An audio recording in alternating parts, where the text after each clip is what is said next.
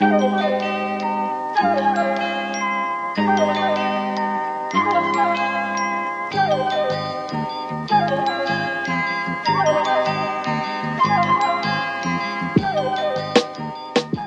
Sina, all of this is going on. The U.S. is continuing to stumble over its dick as the most clearly incompetent globe-bestriding military empire ever. Why are they doing this? Why does Iran just keep pissing them off? Well, that's a very good question.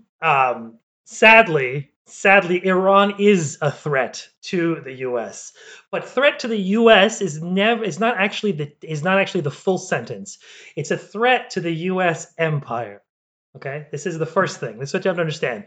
Iran, sure, it is a threat. It's a threat to something that exists purely in the brains of American war planners, politicians, and like the pundit class, which is the untrammeled power of American empire to go and do whatever it wants, right? So Iran, with the country being over 80 million, a very large country, a sizable portion of West Asia, has for the last 40 years just simply said no, right? American hegemony has stopped has been checked in a sense by Iran in purely the literal sense, in the sense that the U.S. has bases everywhere in the region, has bases essentially all over the region, the Middle East that is, and that includes the Gulf as well, except for Iran, right? This is a big problem for the U.S., right? So all of you have probably seen the sort of graphic, like, of how could Iran place itself in the middle of our bases, right? With all the sort of bases that surround it, right? Like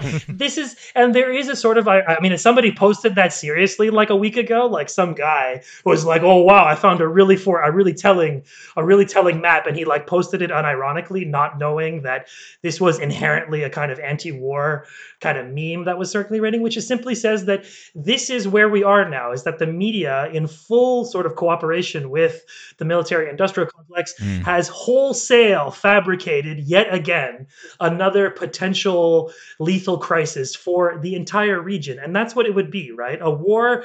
This is not a war with Iran. This would be an invasion of Iran, which would immediately trigger a regional war.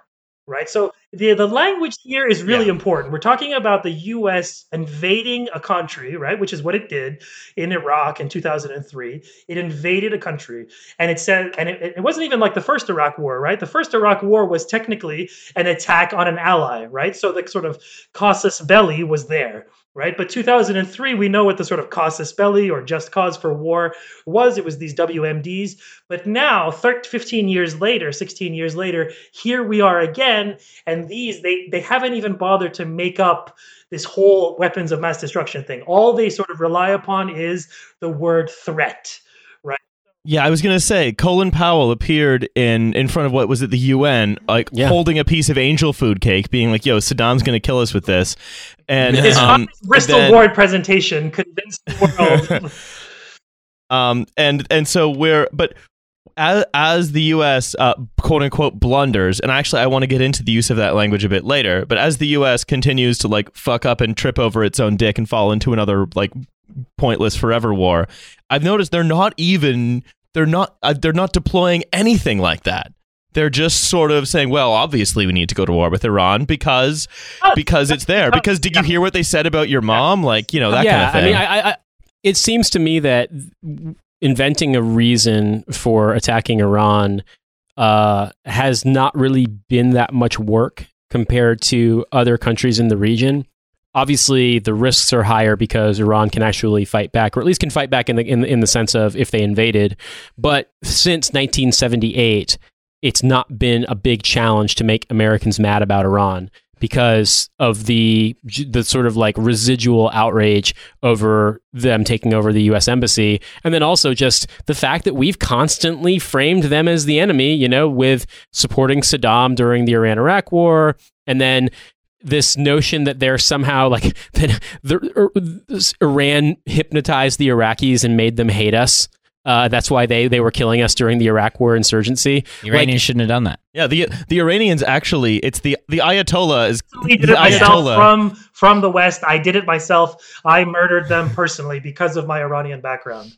That's actually how it worked in Iraq. People don't know. So the the Ayatollah is the king Muslim, and so he's actually like all those sects that you hear about. He those gives aren't real birth to every Muslim. Yeah, That's those how aren't it works, real. yeah. It's actually just whatever the Ayatollah says, apparently. Yeah. Well, and also what people don't realize is, right, that for millennia there have been peacefully existing these US military bases in the Middle East. And then, around about 1979, the SJWs got together with the Muslims, the kings of the SJWs, and they decided to put together this thing called Iran to really annoy America, right? And the Mexican cartels as well. Oh, and them, Yeah. of course. Yeah, Yeah. MS-13, all those guys. They got together because they love the SJWs. MS-13, the transgender lobby, it's all one thing. And then now people are saying, oh, this is going to trigger a huge destabilizing war in the region. Sure it will. But you know who else it'll trigger? The libs. You know what's funny is that's not too dissimilar to what Mike Flynn actually believes. Like, he absolutely believes, but his weird conception of the When universe... he's not busy, like, kidnapping Turkish diplomats. Yeah, exactly. His weird conception of the world is that Iran is behind everything bad, except they report to the Muslim Brotherhood for some reason. Who report to Mossad. Mike Flynn believes in like a weird QAnon-style conspiracy, and the top of the pyramid of this conspiracy is an Egyptian nationalist group for some reason that also controls Venezuela. No, they're the pharaohs. It's the pharaohs never went anywhere. They've just been behind the Mike scenes Flynn the is whole time. Islamism secrets of the pharaohs. Well, in fact, I've found. I think I've. This is a while ago. I found the two tweet. I know I try not to do Twitter report, but this is two tweets that I believe are of the Tom Cruise in. the world's happiest man. This is someone whose first tweet was time for @real Donald Trump to fuck shit up in Iran and send a message. And his second tweet is, could @Dodge please build a full size SUV? That would be amazing. Amazing. These are the people that want a war with Iran. It's him. It's the guy who's like who really wants Dodge to make a full size SUV so we can send a message to his wife's boyfriend. Yeah. And also John Bolton, who also I think wants to send a message to his wife's boyfriend. They think the ultimate message you could send is turning Iran into a Trump golf course. Look, folks, right now, you can't get a good steak in Iran. It's tragic. Okay, I've been there. Folks, it's terrible. You can't get the kind of steak that you can get here. Look, we're gonna turn it into a golf course. It's gonna be it's gonna be tremendous. Actually, Who wants to play 9 holes on sand and have pistachios? No one. It's You know what that disgusting. is? You're essentially applying Hobson's theory of imperialism to Trump's desire to go to war in Iran, which is just to like create a market for Trump steaks. Except no, it wouldn't be well, to create also, a market. there's finite space for golf courses. To protect Trump's... And no, it doesn't really apply to Hobson's theory of imperialism, but it's very funny, the idea of selling Trump steaks to But the the reason Ayatollahs. why we're making all this bullshit up is because there's no clear-cut reason. Like, they want to go to war with Iran because John Bolton is horny for war. Similarly, he's horny for war in Venezuela. But I don't know, Cena, if you've noticed anything different the new this album time. track, Horny for War, brackets, in Venezuela. Like, because to me, it seems like this drum beat... I think you're totally right in that. I think it's half right in one sense of that. Yes, this is purely like a posters war. Like this is somebody who cocked this up online while having too much Ritalin and like just kind of got invested in the thread and just kind of built it up. Like if there was ever a kind of online war that was kind of triggered by sort of online posting, it would be this one.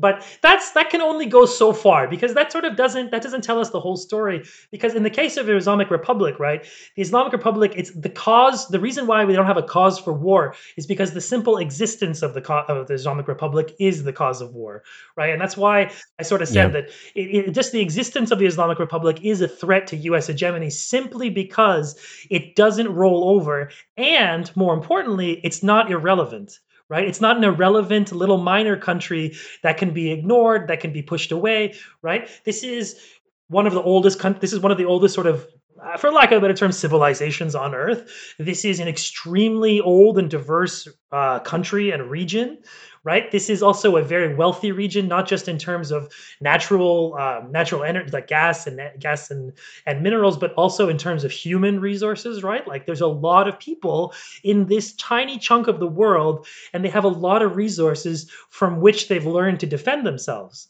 Right. So we need to talk, if we're going to talk about this war, right, that's what we have to talk about. We have to say, we don't say war, say invasion, and then say suicidal invasion, because that's what it would be. right? This is the sort of the hilarity of all this is that, when I was growing up in the 80s and stuff, you would hear about, oh, these Iranians, they send these children out into the battlefields, they're suicidal, blah, blah, blah, blah, blah. This is the Iran-Iraq War, which was also an invasion of Iran, also something supported and cooked up, mostly in America, right? So we've seen this before. America, via its proxies, has invaded Iran, right? That's without a doubt true.